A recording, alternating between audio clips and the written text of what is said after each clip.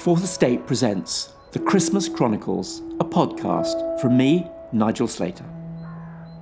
In this series, you'll be joining me on a crisp walk through midwinter in its cold, glistening splendour, all the way up to Christmas Day.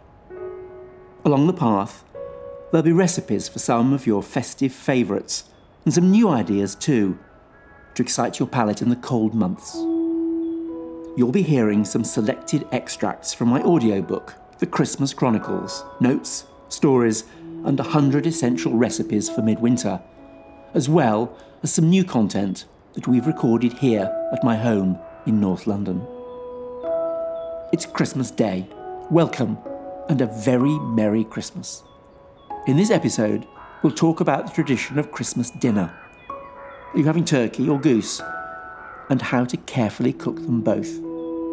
Beyond the meat, we'll make some crisp roast potatoes, steam the pudding, and finally settle in the aftermath of Christmas dinner. The warmth of the house buoyed by full bellies and festive cheer, with a drink, Christmas television, and a warm mince pie. 25th of December, Christmas Day, ringing bells and a roasting goose.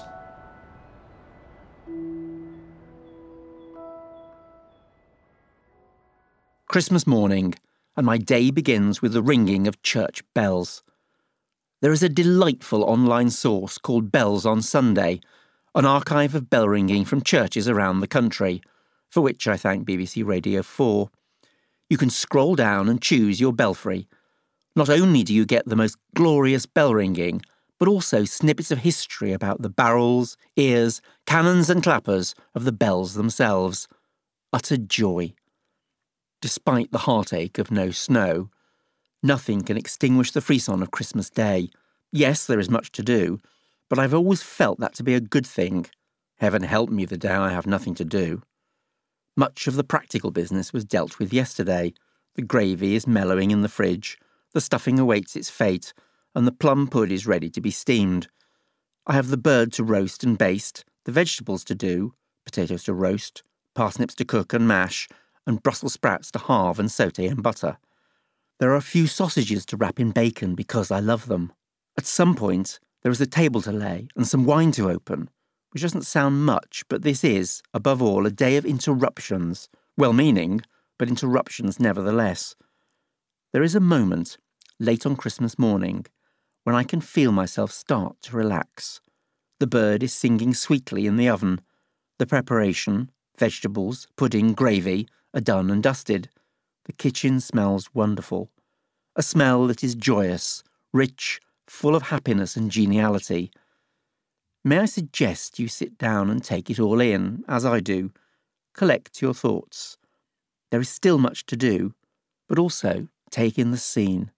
Listen to that roast sizzling calmly in the oven, the excited chatter of loved ones, the happy chaos of Christmas morning.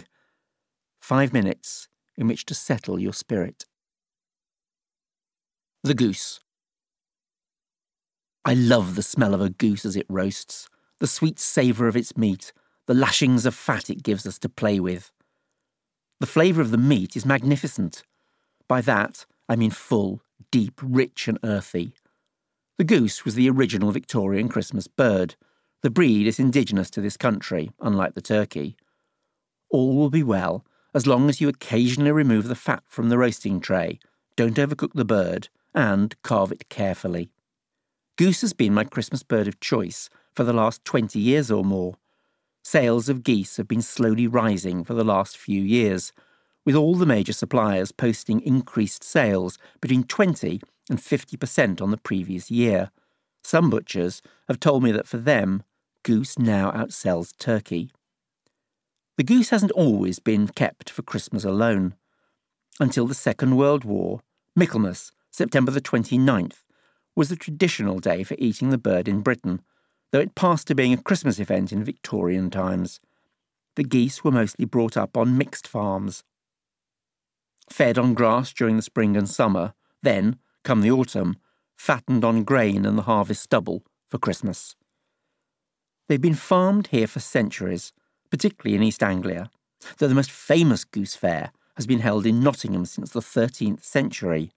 The fair, by the way, is held to this day, though its fame is now as an exceptional fun fair, complete with rides and carousels, candy floss and helter-skelter. No longer will you see hundreds of geese making their way on foot from Lincolnshire. Goose was once the Christmas bird of choice for the middling to well off. Those with smaller budgets stuck to beef, while the wealthy tucked into turkey. Clearly things have changed, with goose now being the more expensive choice. It is easy to see why some of us choose a goose, but it is not without its downside. Even the largest bird is unlikely to feed quite as many as a turkey of similar weight. The shape, long and elegant compared with a turkey's more portly frame, means you need a large oven and an equally large roasting tin. The fat that seeps out as it cooks, however delicious and useful, can be a danger.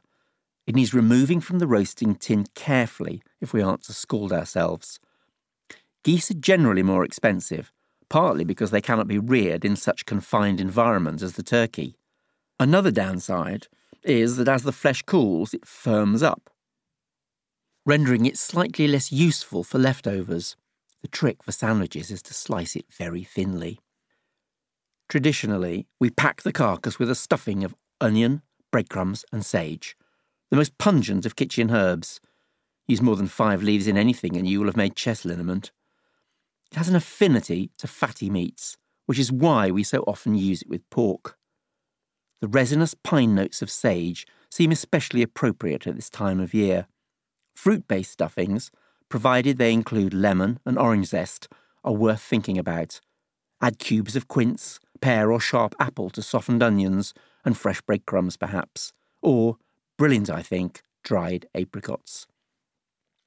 There is something about dried apricots and goose that just works, like pork with apple. Use pearl barley instead of breadcrumbs if you like, about 500 grams for a 4.5 kilo bird, boiled, drained and seasoned with softened onions, a little thyme and snippets of fried bacon. The sweet, rich flesh responds to a little sourness. That balancing snap of acidity often comes in the form of applesauce or red currant jelly. I toss lemon shells into the roasting tin, partly for the heavenly smell of roast goose and citrus wafting through the kitchen on a winter's morning. Others stuff an orange up its bottom. The meat of the bird, served cold the following day, will perk up at the sight of a gherkin or a vinegar-spiked dill and cucumber salad. I often serve an orange or grapefruit salad with mine. The turkey. A roast turkey taken from the oven on Christmas morning is a splendid sight. The skin glistening gold, the legs lightly crisp, and the juices sizzling in the roasting tin are treasures to behold. You will need a dark feathered bird of a traditional breed that has been bred for flavour, slowly reared and properly hung. It will have had a good life, some might say pampered, some of which may have been spent outdoors. It will have cost you a small fortune, and will be worth every penny. The alternative, a huge, cheap, pale, mass-produced bird, reared cheek by jowl and packed like sardines in a dreary barn, is not even worth thinking about. There is no mystery to roasting a turkey. You can effectively ignore all you've heard about wrapping the legs in foil or whatever the latest wheeze is. Simply take the bird out of its box, unwrap it, and leave it at cool room temperature for a couple of hours before you cook it.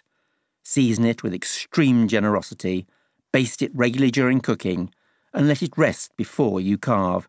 It really is as simple as that.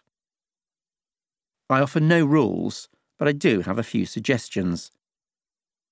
Order your turkey from the butcher in advance. Go for broke. This meal may well be the most memorable of the year. Investing in a higher quality, higher welfare bird that has been properly hung, with its guarantee of a better, deeper flavour, will be worth every penny. A cheap turkey is cheap for a reason, so you can bet that someone, somewhere is getting a rough deal. Tragically, it may not just be the farmer. It may be the bird itself. Don't cook it straight from the fridge. Give the bird a good 2 hours in a cool room before cooking. Do not panic. It's only like cooking a big chicken. If you stuff the bird, and well you might, The chance of having those roasting juices trickling through the stuffing as it cooks is too good to miss. Don't pack the cavity too tightly. Leave plenty of room for the heat to get right through. Cook any extra stuffings separately. Use a roasting tin large enough to give the heat a chance to circulate and, just as importantly, room to put a few of the tatties and stuffing balls around the roast. Consider starting the bird on its breast and turning it over halfway through roasting. This will keep the breast meat deliciously moist and juicy. I baste regularly during cooking instead, but some people swear by it. It is worth a thought. Leave the cooked bird to rest for a good 35 to 40 minutes before carving. The most crucial piece of advice I can offer is not to overcook it.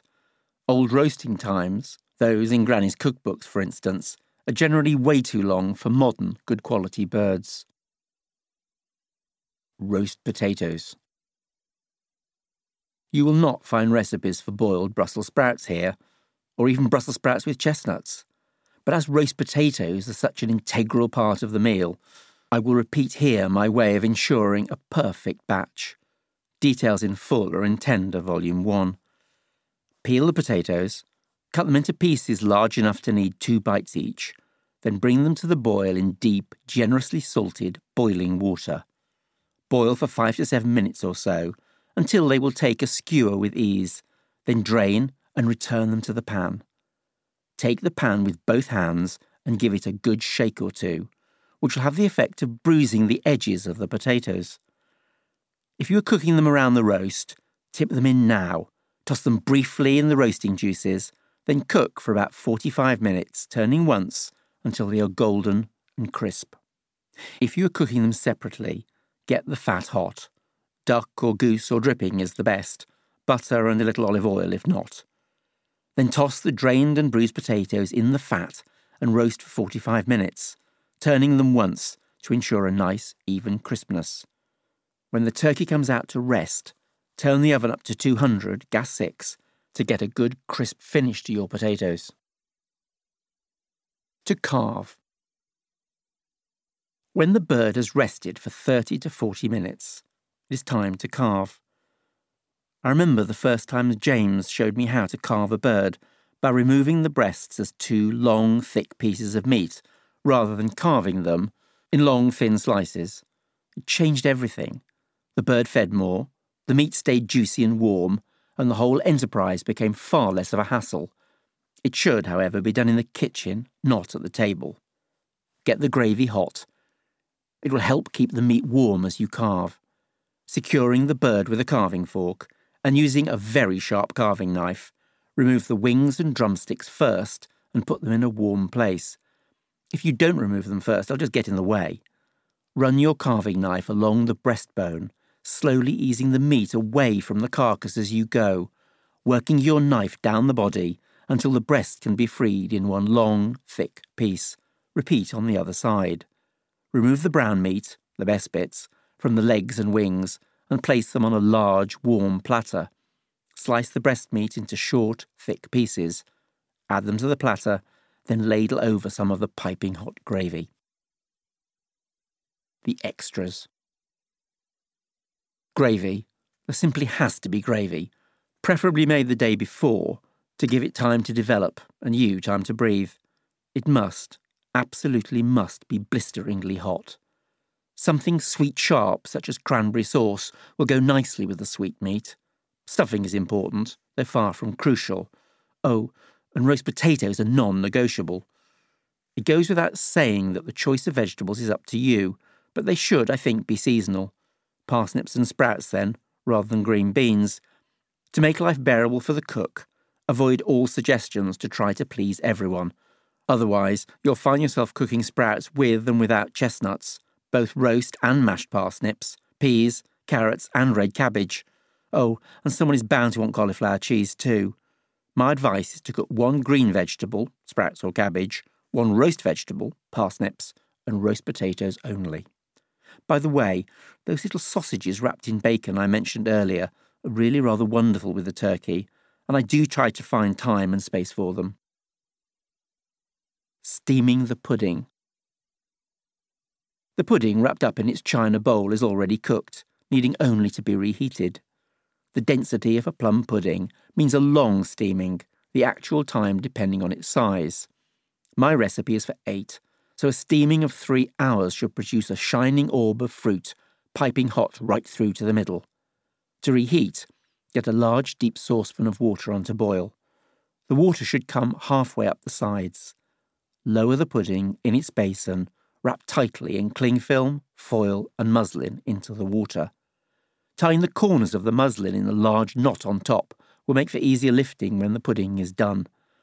Cover with a lid, lower the heat to a low boil and steam for 3 hours, taking a regular look at the water level. If you need to top the water up, as you almost certainly will, use boiling water from the kettle so it never comes off the boil. The end of the day. The aftermath of Christmas dinner is a beautiful sight. The abandoned table, jewel-bright pools left in shimmering glasses, garnet and ruby, abandoned paper crowns in shades of gold and pink, a scattering of corks and empty bottles, crumbs and crackers and ribbons and wrapping paper, a scene of jubilant devastation. It is now, with the washing up being carried into the kitchen, that I dig my heels in. I flatly refuse to get involved in games, playing charades or trying to figure out the rules of a recently unwrapped board game. I've never been a team player, and I'm not going to start now. I would much rather read a book. Each unto his own, I guess. I have an excuse. I cooked, I shopped, I chopped, I stirred and stuffed, roasted and toasted. I'm doing nothing else now. Not a jot, not a crumb. I shall simply pour myself a drink, reach for a mince pie, and watch Christmas Day television, which is never without its delights. I should add here that there is a biannual tradition in this house, one that doesn't apply this year, where I start writing a book on Christmas afternoon. For the life of me, I cannot remember how it even started. I only know that the first sentence of each of my books has been started on this day. It has become something of a ritual. It is what I've done every other year for the last 25 years, and if I'm honest, what I would like to do until I conk out, hopefully shortly after Christmas dinner a few years hence, collapsing silently, discreetly, into my plum pudding.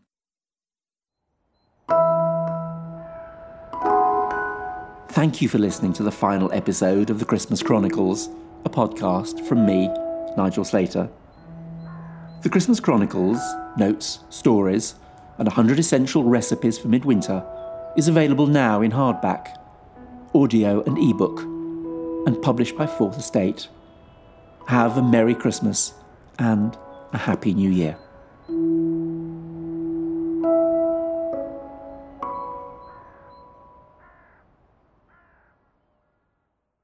Nigel Slater's Eat is one of his best-selling and most popular books. Now he has written the green follow-up, Green Feast, a book packed full of short, doable and fast vegetable recipes. Green Feast is split into 2 volumes, Green Feast Spring-Summer, coming in May 2019, and Green Feast Autumn-Winter, which will be published in September 2019. This is exactly the food everyone wants to eat right now, all told in Nigel's warm, signature style. You can pre-order now from all good bookstores.